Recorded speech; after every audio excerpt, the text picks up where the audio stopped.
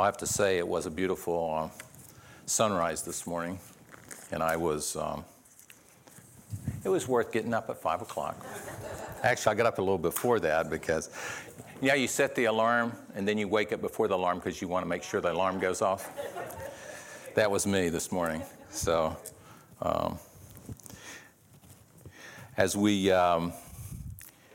I was thinking as I saw the sun rising, there's a passage in Isaiah, and I don't remember the exact reference because I forgot to look it up before I came, but it says this: the S-U-N of righteousness, the Son of Righteousness, will rise with healing on his wings. And that's a beautiful picture of Jesus Christ and his coming, is that he's that Son of Righteousness. He is not only the S-U-N of righteousness, he is the S-O-N of righteousness. So you get a beautiful picture of the light of the world coming into the darkness and giving us hope and light. We're going to be looking at the second appearance of Jesus on the day of resurrection, and it's taken from Luke 24. I spoke on Luke 24 just briefly this morning because the women were at the tomb early. It was probably just dawn had come. And Luke is writing for his reader, Theophilus. And he's, as you read Acts and you read Luke, he's writing this. These are eyewitnesses that he's actually talked to. And these are people that he wanted to know what actually happened on the day of resurrection. Now, he's going to speak about other scenes as well, but he wants us to focus on these three because he gives three scenes of the resurrection on the first day. The first one in the morning with the women, the second one's in the afternoon with two disciples, and then the third one's in the evening. And we have to remember that the disciples, they have the door locked and they're hiding upstairs because they're fearful of the Jews at this point, because as far as they're concerned, they've lost hope. And so we're going to be reading this passage on the road to Emmaus, and I've titled this message "On the Road to Recovery" because I think it really kind of gives us a picture of what God is doing in our lives too. I want us to look at this scene on the road to Emmaus. It's the gospel road, and how God uses the gospel road to take us on this road that we're on, and to recover our thinking where we're at in our life, and to bring us from hopelessness to joy in the Christian life. And so we're going to pick up with verse 13. This is the next scene, if you will. And what's interesting is that in the first scene, you'll notice that when the women went to the tomb, Jesus is missing. In this scene, Jesus is there, but they don't recognize him. And then the third scene, we're going to see the disciples. We won't see that this Sunday, but Jesus is in the upper room and they recognize him. So it's kind of like Luke is kind of telling us how Jesus just gradually, more and more, over the 40 days before he ascends to heaven, reveals himself to over 500 people that were witnesses of the resurrection. So notice with me in verse 13, that very day, two of them were going to a village named Emmaus, about 7 miles from Jerusalem. And they were talking with each other about all these things that had happened. And while they were talking and discussing together, Jesus himself drew near and went with them. But their eyes were kept from recognizing him. And he said to them, "What is this conversation that you're holding with each other as you walk?"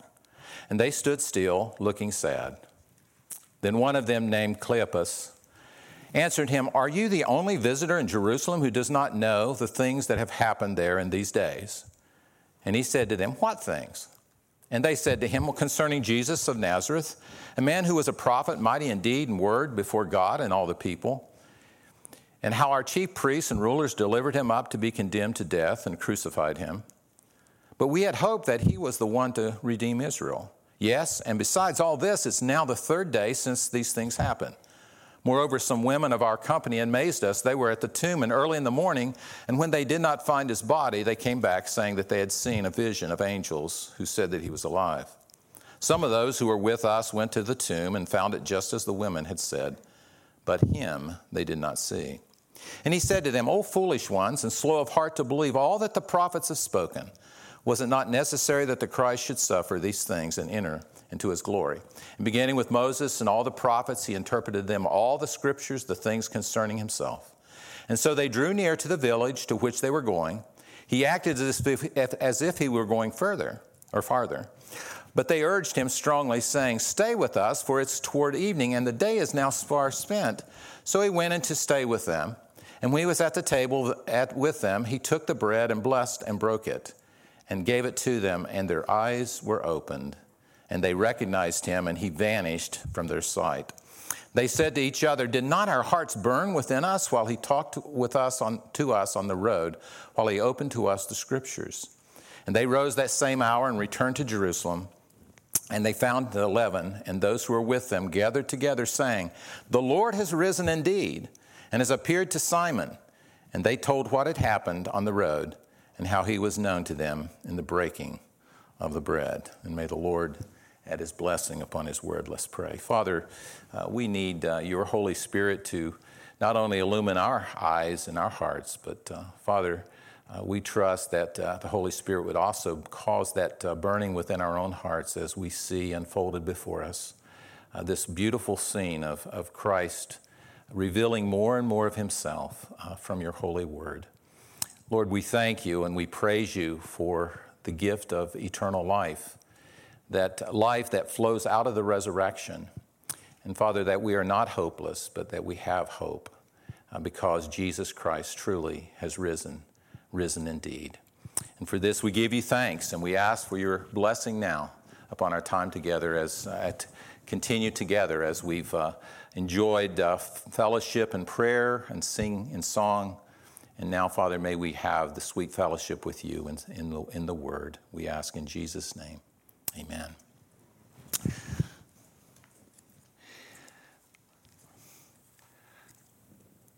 At one point in my earlier ministry, actually before I came here, we worked with a lot of people who were going through grief. And I don't know, you have to kind of put yourself in that kind of that thinking here as these two disciples, and it could have been Cleopas and his wife or his son or daughter. We don't know for sure. We just know that but these two disciples were on their way. But what we do know is that they were very sad. In fact, they were discouraged. You could imagine they were disappointed. They were grief-stricken because Jesus had died. They may have been depressed. They may be disoriented. If anyone has gone through a loss of any individual, you know that your whole emotions are like a tangled ball. One of the things we would do is take a ball of yarn in a group, and we would throw that to another person and say, just catch it, and you throw it to somebody else. And what happens if I were to do that? I take a tangled ball and I threw it back there, and you threw it to somebody else, and they threw it to somebody else. What's going to happen? All that's going to get all tangled up. Now, you can't unwind that, can you? Well, that's what those emotions are things that get tangled up that we don't try to. When you're going through grief, there's all these emotions, and they're coming at you at once, and you don't know how to untangle them. It's like it leaves a person very disoriented in a way. And, mourning, grief, disorientation, depression, discouragement, all of those things are a part of the grief process. And so you can think of the disciples as they're going along the road. Now think about it, it's a 7-mile journey. Now how long does it take you to walk 7 miles? Well, it depends on, if you stop and take a break and, what did you just say? But let's just say most likely this journey that Jesus is on as he begins to teach them takes about 2 hours. So you can figure it's a Bible lesson, a 2-hour Bible lesson. Jesus comes along with them and they're talking and Jesus begins to inquire. Here's the stranger. He's they don't know who he is at this point because their eyes are darkened. They don't know that it's Jesus at this point. And it's interesting as Jesus begins to ask questions, but notice how he begins the process. As he begins basically saying, what happened? And they kind of think, their first response is that, has your head been in the sand all these days? I mean, haven't you ever didn't you watch the news just lately? Didn't you read anything about what's going on? Don't you realize how terrible what's actually happened here today? And so there's this, they're stunned and disappointed, and Jesus is trying to get them to talk about it. You would say you'll kind of like, you'll see Jesus moving from this inquiry, asking questions, and all of a sudden he begins to teach. Then all of a sudden he becomes the guest in their house. And then pretty soon he's what? He's hosting them, breaking bread. It's a beautiful picture.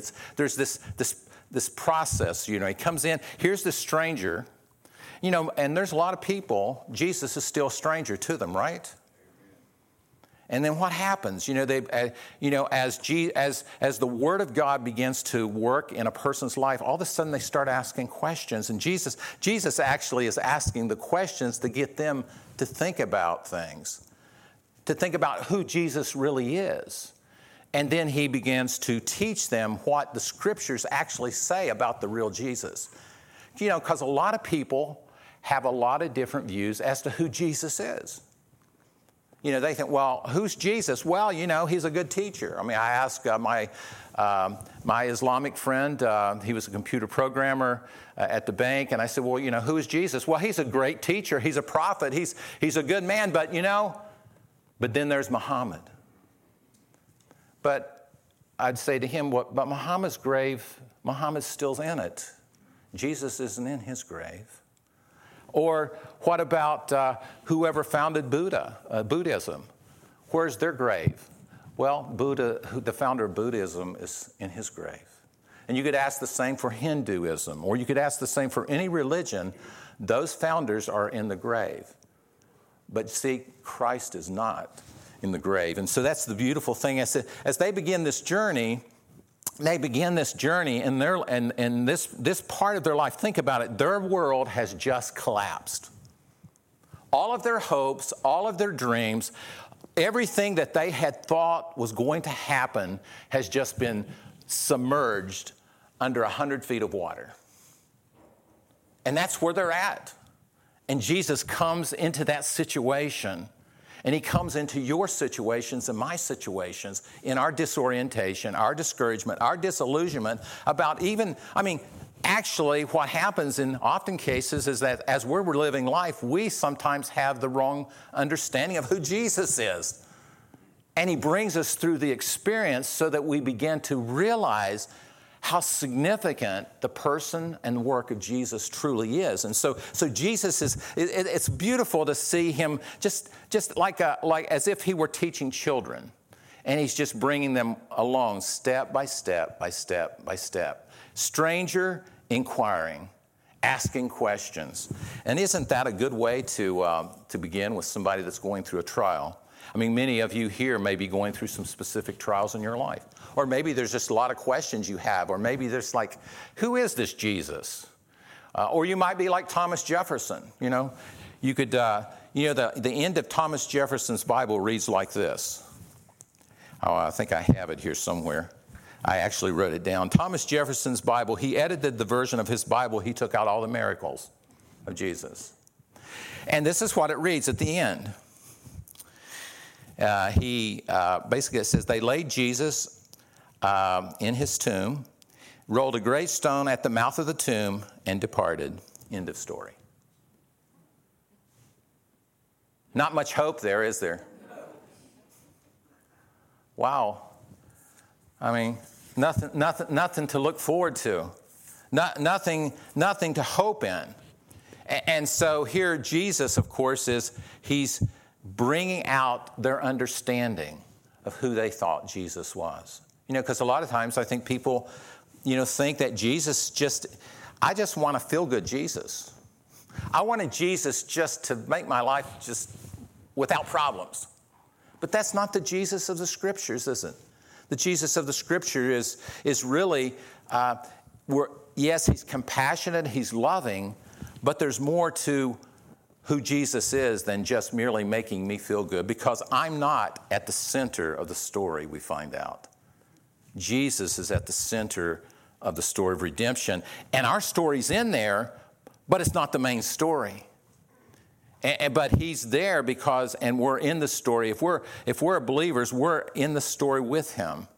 But he's the main character of that story, and that's the part. But I think that one of the things that I've learned through counseling, and I say I've learned, but maybe the Lord's really taught me through this, is that when you've gone through, you read the scriptures, sometimes you think you know what a person's going through. The best thing to do is ask questions, and one of the best questions you can ask them is, where is Jesus in your story? I mean, think about it. Isn't that a good question? Where is Jesus? Where do you see Jesus in your life right now? And I would ask each one of you this morning, where do you see Jesus at in your life story? Is he there alongside you, or is he kind of distant? He's kind of, Jesus is there, but, he's really not the main part of my story. But he should be. He wants to be. He can be.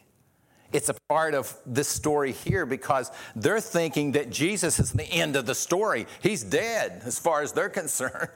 And yet he's standing right there. Isn't that amazing? I mean, think about it. When we think God is so far distant, he's actually, in many cases, standing right next to us in that very moment. Isn't that amazing? That's just, this story this got so many things in it, and I can't really, but I think one of the principles that Jesus is emphasizing here is the importance and the sufficiency of the Word of God.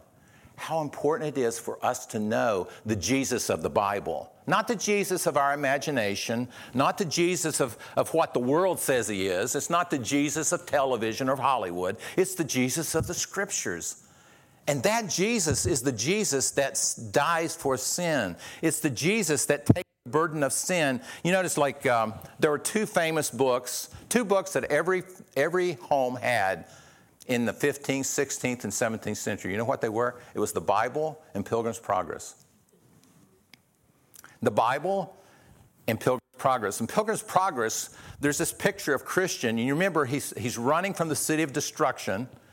And he's crying out, eternal life, eternal life. But as he's running, he's got this huge burden on his back. It's the burden of sin and guilt and condemnation. And he's carrying that, but he doesn't realize it until he comes to the cross. And what happens? As he comes to the cross and he sees Christ hanging on the cross, dying for his sins, it says that he falls at the cross and the burden rolls away. And it rolls down the hill. And where does it roll into? It rolls right into an empty tomb. And so God takes the burden of sin, and the resurrection is it's kind of like God's amen to everything Jesus did on the cross as our sin substitute. And he says, amen, the tomb is empty. And Paul says it in Romans chapter 1, verse 5. Talks about the gospel. He says that Jesus Christ has been declared the Son of God by the resurrection from the dead. The resurrection is God saying to us, yes, yes, yes. And you go like, wow. That's all we need, right? If God says it's yes and God says it's acceptable, who am I to ever question that? And the resurrection is so important. In fact, it's so important that Paul says, if you and I don't experience physical resurrection, then Jesus hasn't been raised. You and I, if you are a believer, you're so tied to the resurrection that he even puts us before Christ. He basically says, if you haven't risen, Christ hasn't risen. And if Christ hasn't risen, your faith is in vain. And if your faith, and he says, and even if Christ hasn't risen, our preaching is nothing but falsehood. And if that's the case, then all the people that have died in Christ they've perished. It's just an amazing it just flows. Everything flows out of the resurrection of Jesus Christ. And so Jesus is teaching the disciples here that even in our deepest grief, in our deepest struggle, we always have to go back to the gospel, to the Word of God, and say, what does Jesus say about my life? and what's going on in my life. Always, in other words, the lens of Scripture, these are lenses, I have to use the Scripture lens to interpret what God is doing in my life. I may not always understand it, but it's God bringing those things into my life for a reason. And if we see it in that light, then the gospel brings hope. It brings direction, purpose, and all those things that the disciples are going to experience in here. And so it's a beautiful picture of the power of the Word of God, because notice what Jesus begins to do. He moves from inquirer now to teacher, and he says to them in verse 25, and notice he has to say this, I guess, and he said to them, O foolish ones and slow of heart. Now, I'd hate to say he's calling them stupid, but he is kind of like, I mean, if that were me and there's can you just look at me for once? Can't you recognize me? They can't recognize Jesus at this point. Isn't that amazing? The risen Christ is right there. They can't see him. And he doesn't say, would you just look at me? No, he says, look at the Scriptures. Look at the Scriptures. Why do does this church emphasize Bible study, right? Why do we emphasize the study of Scripture? Why do we preach from the Scriptures? Well, why not preach from some poet or some literature? What good is that going to be, right? Because thus saith the Lord, this is God's holy, inerrant, infallible word. And so Jesus is he's giving kind of you might say a paradigm for life. The paradigm for your life is this: what saith the Scriptures about Jesus? And then the second thing it says this is that all the Scripture is about who? It's about Jesus, because he takes them to the Old Testament and he begins to show them Jesus in all of the Old Testament. So when you read Genesis, think about it, you're reading about Jesus. The gospel in Genesis chapter 3, the seed of the woman would crush the head of the serpent. He would bruise the Messiah's heel, and that's in Genesis 3:15. And then Jesus took him probably to Exodus, to the Red Sea, and the deliverance from the Red Sea. Think about the Passover lamb. They slayed the lamb, they marked the doorpost with blood, and God passed over them. It was all pointing to Jesus. Or he took them to Leviticus, to all the sacrifices in the Levitical priesthood. And you're going, why have all these animals being killed? Because without the shedding of blood, there's no remission of sin. He took them to Numbers. And remember how Moses put the serpent on a pole? And he says, look and live. Well, that was Jesus being a curse for you on the cross. Cursed is everyone who hangs on the cross. And he uses it in Galatians, and I know Greg's studying Galatians right now. Or Deuteronomy, a prophet like Moses would be raised up, and then he takes them to the Psalms, Psalm 22. Oh God, my God, why hast thou forsaken me? And that whole Psalm 22 is about the cross. Or many of the other Psalms. Psalm 16 is about the resurrection, and it's all pointing to Jesus in the Old Testament, And so as you read the Old Testament, never think that the best way to interpret it is not to just look at it as just merely a story. It's a story about Jesus in which the thread of redemption goes right from the beginning all the way through it. The temple sacrifices, David the king, there would be a son raised up like King David. And it all fits together, but it's always pointing forward to Jesus and to his sacrifice on the cross. And so Jesus is giving them instruction in the Old Testament. Wouldn't you love to have heard that sermon? By the way, if you read the book of Acts, I believe that you get a little bit more of what that sermon must have sounded like, because every time Peter preaches, this same Jesus whom you've crucified, God has made him both now Lord and Christ. And it says they are cut to the quick. He says, you've crucified him, but Jesus has made him both Lord and Christ. Acts chapter 2, I think it's verse 38 there. And so Jesus is giving us, emphasizing not only the centrality of the Scriptures and the importance of interpreting the Scriptures and seeing Christ there, but seeing that Christ is central to all of Scripture. He is the focal point of Scripture. And Jesus himself is saying, and then notice he says, and beginning with Moses, all the prophets, verse 27, he interpreted to them all the Scriptures, the things concerning himself. And as they drew near the village, they were going to go on. This is a beautiful picture. As you're hearing the Word of God, Jesus is always open to an invitation to come in. What do they do? He started out as a stranger. He moves to inquiring and asking questions. He begins teaching them. Their hearts are burning, and they're saying, there's something about this guy. I want to know more. And they say, can you just stay with us a little while? There's a lot of people, they say, well, I need to know more about Jesus before I can really follow him. Well, just ask him to come in. Why else does the Scripture say, come unto me, all ye that labor and are heavy laden, and I will give you rest? Come. He says, take my yoke upon you and learn of me, for my yoke is easy, and what else? My burden, is it heavy? It's light. It's light. And so you get this beautiful picture of the Jesus of Scripture, the Jesus who's revealed himself as our Savior, our Lord, the one who forgives sins, and the one who can and does and will carry your burdens and my burdens. Because, the longer I live, I guess, I'm not 70 yet. I'm getting close there, but, it's a few days off, or hopefully it's a couple more years off. If the Lord tarries to allow me to have 2 more years. But the point is that, the longer I live, I realize that people carry burdens that they don't have to carry. You can give those burdens to Jesus. That's what the Scripture's about. These brothers, this brother and maybe his wife, they're stricken with grief. They're just mourning the loss that someone who really gave them hope, they've lost. And in that loneliness and that hopelessness, Jesus comes and he shines light. And he's taking that burden away, that burden of grief away from them. And it says, as he does that, they invite him to stay. And maybe sometimes it's just as simple as this. I don't understand it all. And I can think of a lot of reasons. If I look at people and wonder, okay, but that person failed me, and this person failed me, and that person failed me. Guess what? The longer I live in the world, to realize that, everybody's going to fail because nobody can be perfect except Jesus.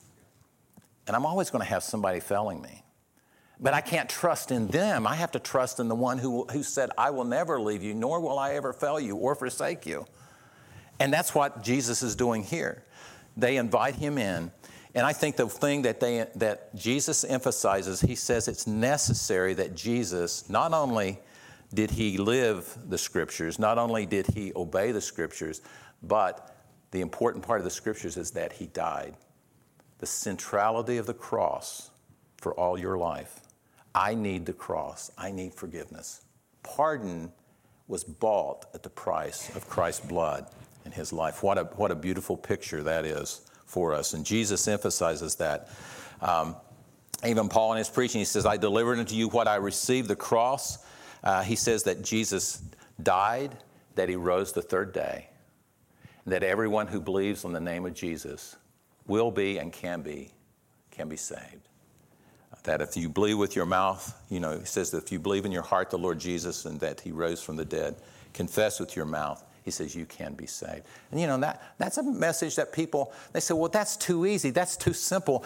Even a child can understand. Yes, that's the point. Jesus didn't say, I'm trying to make salvation complicated. You have to go through these 10 steps. He's just saying, just come as a little child. Trust that what I've done is sufficient. And what happens is that the disciples, when did they experience God's presence, or when did they realize Jesus is present? When he breaks the bread. Because you come to Jesus and you say, Lord, I believe. And Jesus then says, okay, and he breaks the bread of life. And all of a sudden, he opens their eyes. They see who Jesus is, and he vanishes, of course, just for that moment. But what's hilarious about this text is, what do? You've walked 7 miles, you're at home, you're tired, you're getting ready to eat. Jesus appears, and what happens? They can't wait to get back to 7 miles. They head back to the disciples to tell them, we just saw Jesus. Now think about it. You just walked 7 miles. It's been 2 hours. You've walked that way. I bet you didn't take them 2 hours to get back, do you?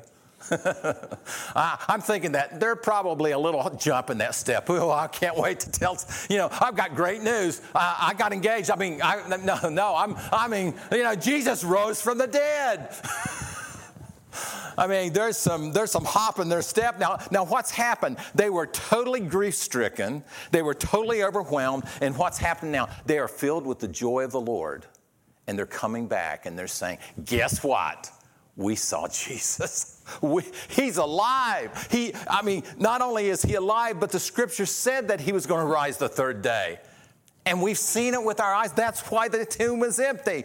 See, the scriptures interpret the tomb. Without the scriptures, you could say, well, the tomb's empty. Well, maybe somebody stole his body. That's what and in fact, that's what the Jews said, right?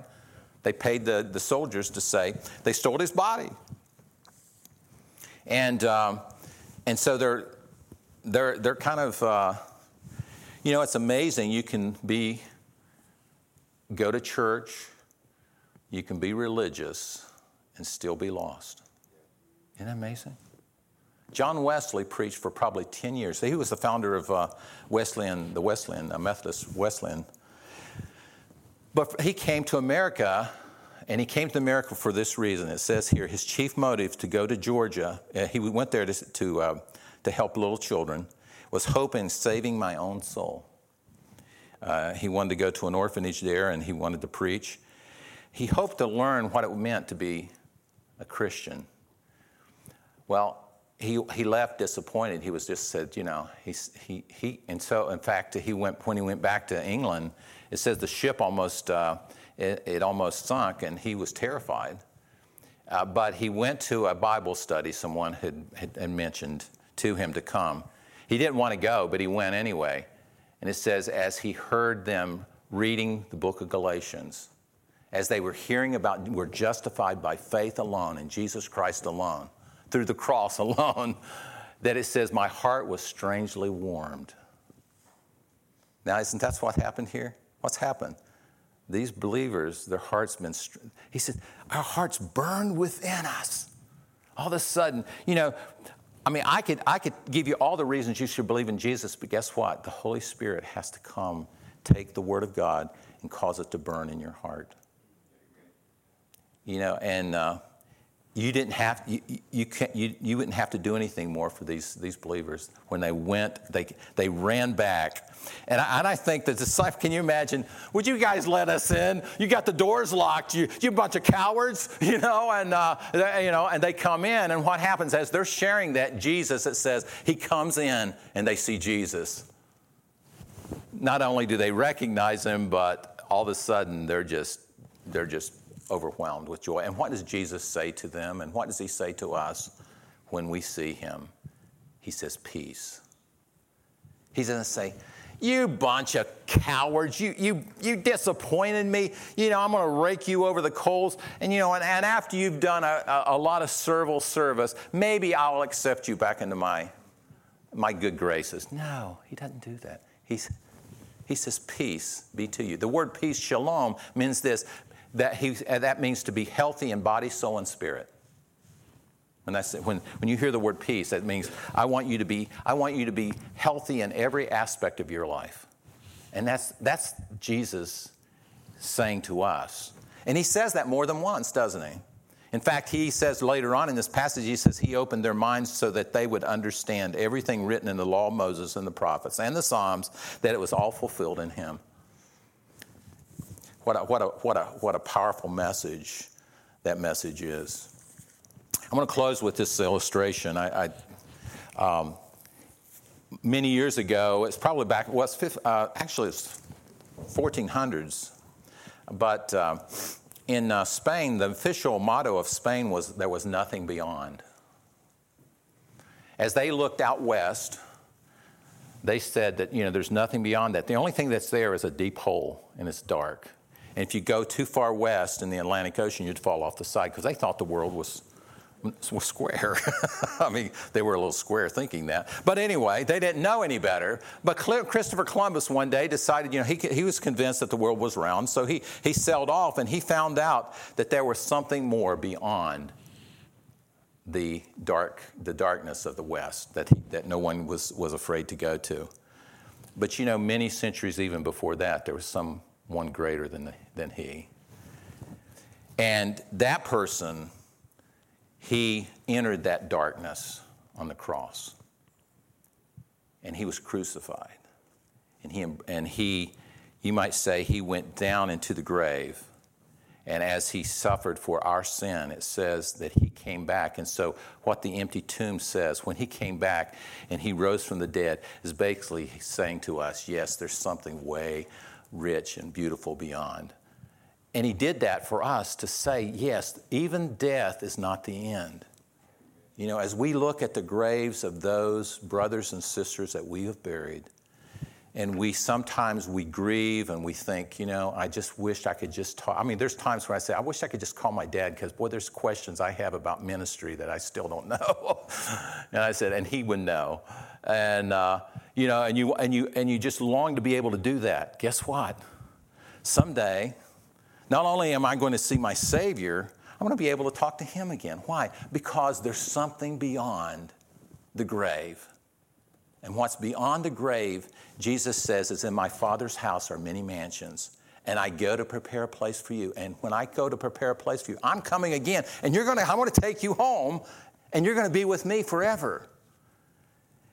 And so that dark hole that we think that, yes, it brings sorrow and sadness and tears and agony to our lives. And yet Jesus is saying, I went to the cross and I entered death and I was victorious over it. And I'm coming again to get you. And if you are a believer in the Lord Jesus Christ, you have that hope. But if you're not, then be like the disciples and what? Invite him in as your guest. And we do that through faith. Simple faith. It's not an arm twisting. It's not if you just pretend. No, it's just accepting what God has said. And as he does, guess what? He sets a table for you. And all of a sudden, the gospel becomes a feast. And all the riches of Christ become yours. And you say, well, how does that happen? Well, more and more, the more you read the Scriptures, the more promises. Every promise of the Scriptures becomes a dessert for you. I mean, some of you ladies are great cooks. I mean, baking. I've eaten some of the baked goods and stuff, and you're thinking like, boy, that's sweet. Well, guess what? The sweetness of Christ, of the gospel, is even sweeter. And Jesus says, I've prepared a table for you. Come and eat. Come and dine with me. Come and fellowship. Isn't it amazing? God wants us to come up close. And he's opened heaven and he said, boldly come to the throne of grace. He's just opened the door and he's saying, I want you to come. God's not standing. Some people, I have an idea of God that God's like, I like you, but I don't want to get too close. And God's there with open arms saying, come unto me. Come. And enjoy. I mean, think about it. I can lay my burdens down and I can embrace and be embraced by God who loves me so much that he would give his best gift, his only son, as a sacrifice for my soul so that I might enjoy eternal life. Let's pray. Father, thank you for your word. And Lord, thank you for this passage because it tells me that Jesus not only loves us, but he's patient.